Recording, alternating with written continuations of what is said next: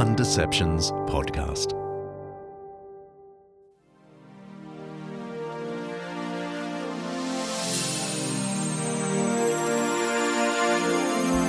Christmas is probably a barometer for the church as to where its influence lies.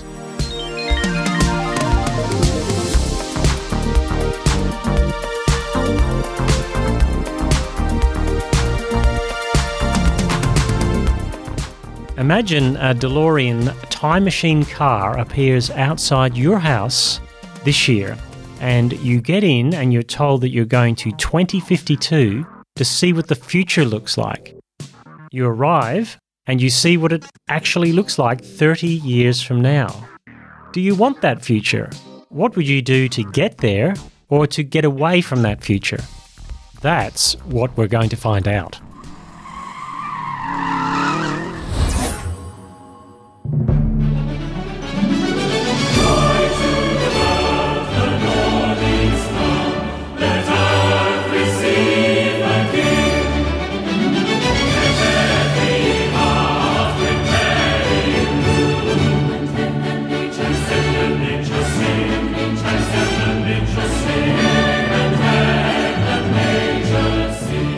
How about this? Well, it's happened again, or at least I heard about it happening again, a community carol service at which the organisers balked. But what did they balk at? Well, they balked at the suggestion by one of the churches invited to be involved that the actual story of Christmas be read out. You know, the one about Jesus and Mary and the shepherds and wise men, stuff like that. The thing that it's all about from the Bible. Well, a bit of toing and froing ensued, and eventually permission was given. That is, permission was given to read out the original Christmas story at a Christmas carols event. Fancy that. The fear, of course, was that someone was going to be offended by it. Who that someone was, well, we're not quite sure. But there's a trope out there, a someone who fits a template created by town councils and the like in government departments. Well, before we get all culture wars about this, about the absurdity of it all, about conservatives and progressives, etc., it's worth pausing to realise that all of this is happening with Christmas and that it's becoming just like so much of the other stuff that Christianity gave to the world. You know the stuff I mean, the human rights stuff, the idea of humility as a virtue, not a vice, the need for charity for those who are weak, all the stuff that in the West many secular people think just sprang up from the ether. It's almost as if we can have the fruit of the gospel without the root of the gospel in our culture, and people think that will just be fine. And now, pretty much the same is happening for Christmas. If we can have the effect without the cause, the trimmings without the turkey, the packaging without the present, that will be just fine for us in our post-Christian sentimental age. And in a sense, this just accords with the way that the West is increasingly secularising. The recent census data in the Western nations, notably in Australia and the UK this year, shows that nominal belief in Christianity, the default religion so to speak, is dropping off and at a rate of knots. The days of even the Christmas and Easter types going to church is long gone, though that won't stop a lot of churches trying to reinvigorate that among our community. Invitations to do church at Christmas time will be all over social media once again this year. Sermon titles and marketing campaigns will get sassier and smarter in order to provide some hooks at least for busy and distracted secular people this year. So is this just the trend at Christmas? Are churches just pushing harder and harder? And will societies block their ears more and more? I don't think so. I think as the Christianised bits of the culture fade away from even Christmas, we're even going to find that this event is eviscerated of anything meaningful. Now, am I sounding like the Christmas Grinch? Perhaps, though with the long white beard that I have, I've been mistaken for someone else by the odd 4-year-old in the shopping centre recently. But as we tick off the years, and gee, didn't this one go by quickly, we have to admit that the gaps and opportunities for public witness to what Christmas and Christianity is actually about grow fewer and fewer. And those that do remain eventually are getting completely swamped by the fruit of the Christmas story and no longer its roots.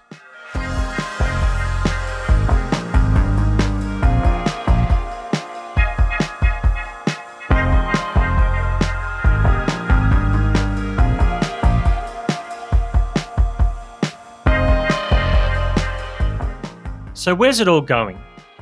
Well, first up, Christmas is probably a barometer for the church as to where its influence lies. More and more people at Christmas carols run by secular organisations to which Christians are invited but are told how it's got to run, find that they don't have a Christmas bit to it at all. There's no Jesus at the centre. Christians aren't calling the public Christmas shots any longer either. And that's just a reality, right? If it's a surprise to you or a shock or it makes you angry, then you're probably not across just how much the Christian framework has drained away from our culture in recent years. And each year we have to read article after article in the mainstream media about how Christmas is really just a rip-off of paganism, and that the whole thing was just an attempt to paper over the past and give it a Jesus-y kind of sparkle. Which is, of course, nonsense. But like the tinsel and the drunk uncles, it will likely get trotted out again this year too. Secular historian Tom Holland, who has shown an increased interest in Christianity in recent times, has debunked this myth a few years ago. I mean, if you don't trust a historian of his calibre, then perhaps it's because you don't want what he says about Christmas to be true. You see, the supposed parallels between ancient paganism and Christianity or Christmas are simply not there. Oh, and incidentally, if you check out the notes for this podcast, I've dropped a link in there for a good overview of the issue at another site, historyforatheists.com. But let's leave aside ancient paganism and its links to Christianity and Christmas, because they're tenuous to say the least, and they're easily disproved. It's the modern paganism that has a real concern over Christmas, and this is more to do with the need for a redress of our seemingly lack of diversity in our culture. For it would seem that the biggest threat to the diversity program in the West is, ironically, the most diverse police system in terms of social groups, ethnicity, and global spread that we've ever seen: Christianity. Christianity blew up originally simply because it was so transferable. Every culture could belong, it wasn't tribal, it wasn't for the rich, it wasn't simply for the powerful, or just even for the men. It was for everyone. And this fact seems to have been lost in our current diversity push. The push for more diversity does not seem to extend to leaving the Christmas message intact. Even the wise men now have to bow the knee to a new type of Messiah, the diversity one that will somehow lead us to a promised land. Now, if you're a traditional Christian, it's easy to get a little frustrated by it all. Is the window closing even on the one event that we have left in the public square that has a solid theological centre? Perhaps, but let's not be revisionist here.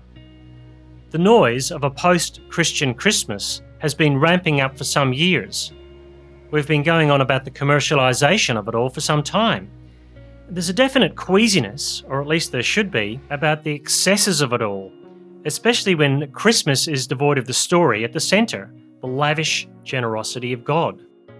The message of Christmas wasn't lost to the public with the queasiness felt by secular progressive organisations towards the actual story of Jesus. That's just a symptom of our late modern society. Wealthy capitalism is as much to blame for the loss of the framework, just as much as woke culture is for that disconnect between Christmas and Christianity. Any form of giving that doesn't implicitly recognise the prime giver at Christmas is just as hostile to the Christmas story as a misdirected diversity agenda at your local council carols. In his great new book, Biblical Critical Theory, French philosophy scholar Chris Watkin speaks about the difference between a culture of lavish gift-giving that has God's selfless generosity at its centre and a culture that does not. Watkin says that something critical is lost when we give up the idea of free gift, a biblical idea rooted in covenant and the promise-keeping God, and we settle for what our modern West has settled for itself, economically, socially, and relationally, contractual obligation. Watkin says without covenant, contractual obligation reduces humans to wheelers and dealers in the corporate boardroom, or as he puts it, signing contracts with the gods. And in such a dense book as Biblical Critical Theory, even Christmas gets a mention. Here's what Watkin says. Covenant giving means this: we are joyful children on Christmas morning, receiving unexpectedly lavish gifts from loving parents. Free gift, not contractual obligation, is at the heart of the Bible's picture of reality, just as it is at the heart of the Bible's picture of redemption. If this principle is followed through, it yields a world in which the poor, the weak, and the aged are not cast aside because they have nothing to put on the table in the great business deal of life, but they are cared for and honoured. He goes on to say this, and it's a lengthy quote, "Both the paradigm of gift and the paradigm of the market have at their heart an idea of excess, but their respective excesses stand in stark contrast. The biblical excess of creation is God's superabundant divine generosity of freely and lovingly bringing into being an unnecessary world, and it issues in measureless praise and wonder. The market paradigm of excess, by contrast, is a surplus of overproduction and overconsumption. These two rival models of transgressing the limits of the expected both seek to assuage the deep human longing for richness and abundance. The first plunges us into the ocean of God's bottomless generosity. The second contents itself to scratch around in the broken cisterns of limitless accumulation." Phew, that's a lot packed into that tiny parcel of a present. But I heartily recommend Watkins' book. I think it's going to be a seminal text for Christianity in terms of how it addresses our modern culture and the power plays that we're seeing. Now, if we put all this together, here we are at Christmas in the late modern world, buffeted by the cross pressures of late market capitalism and its desire to sign us up contractually to a form of giving without the giver, and a progressive post-Christian culture that views the actual Christmas story as hostile to a diversity program of its own making, one that, ironically, other minority faiths in our Western settings have no interest in signing up for, no matter how many times they are patronisingly offered it by non-religious folk. It's little wonder that we run the risk at Christmas of feeling completely desiccated by the forces surrounding us. It's little wonder too that we feel the queasiness of overconsumption in a world in which social media especially brings us pictures of the good life we have and the horrors of the bad life others have at one and the same time. And that we feel the frustration of the one event left to us in the public square being hollowed out by a vision of the future that is devoid of the reappearing of the very one whose appearance we are supposedly celebrating at Christmas.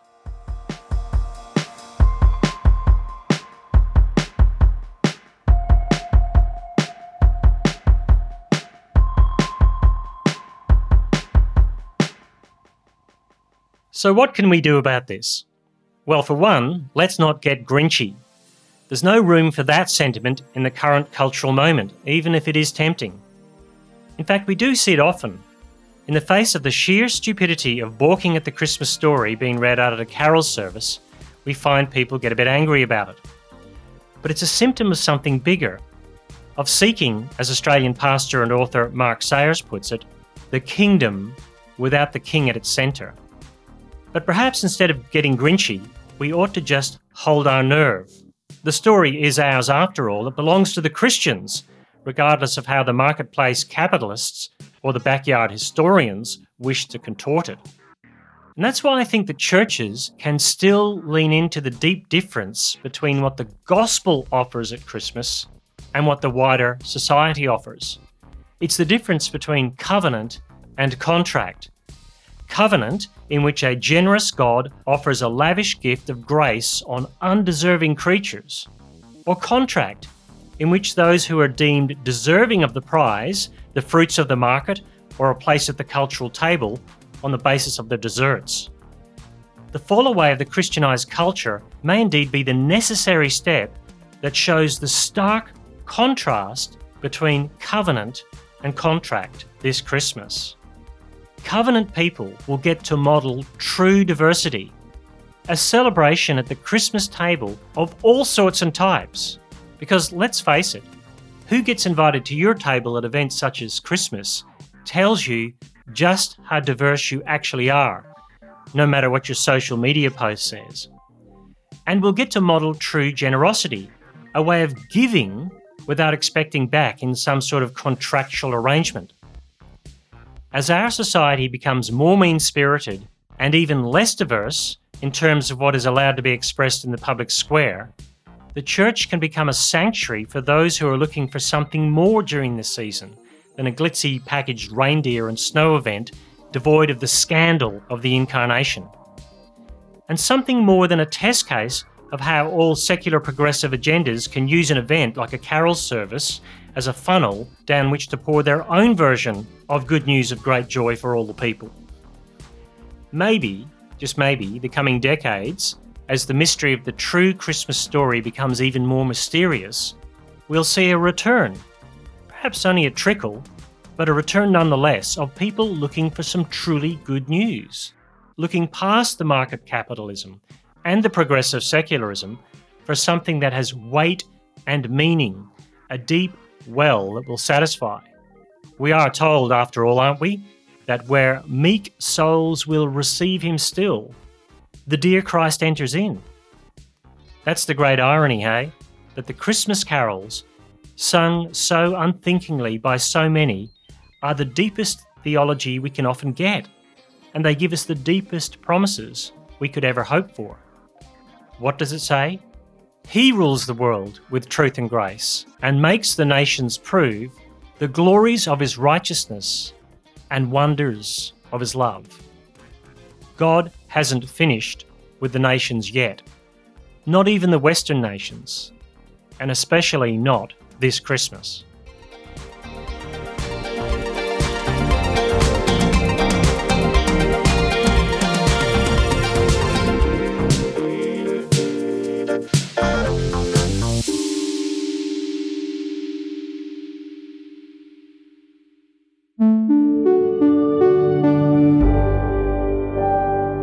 An Undeceptions podcast.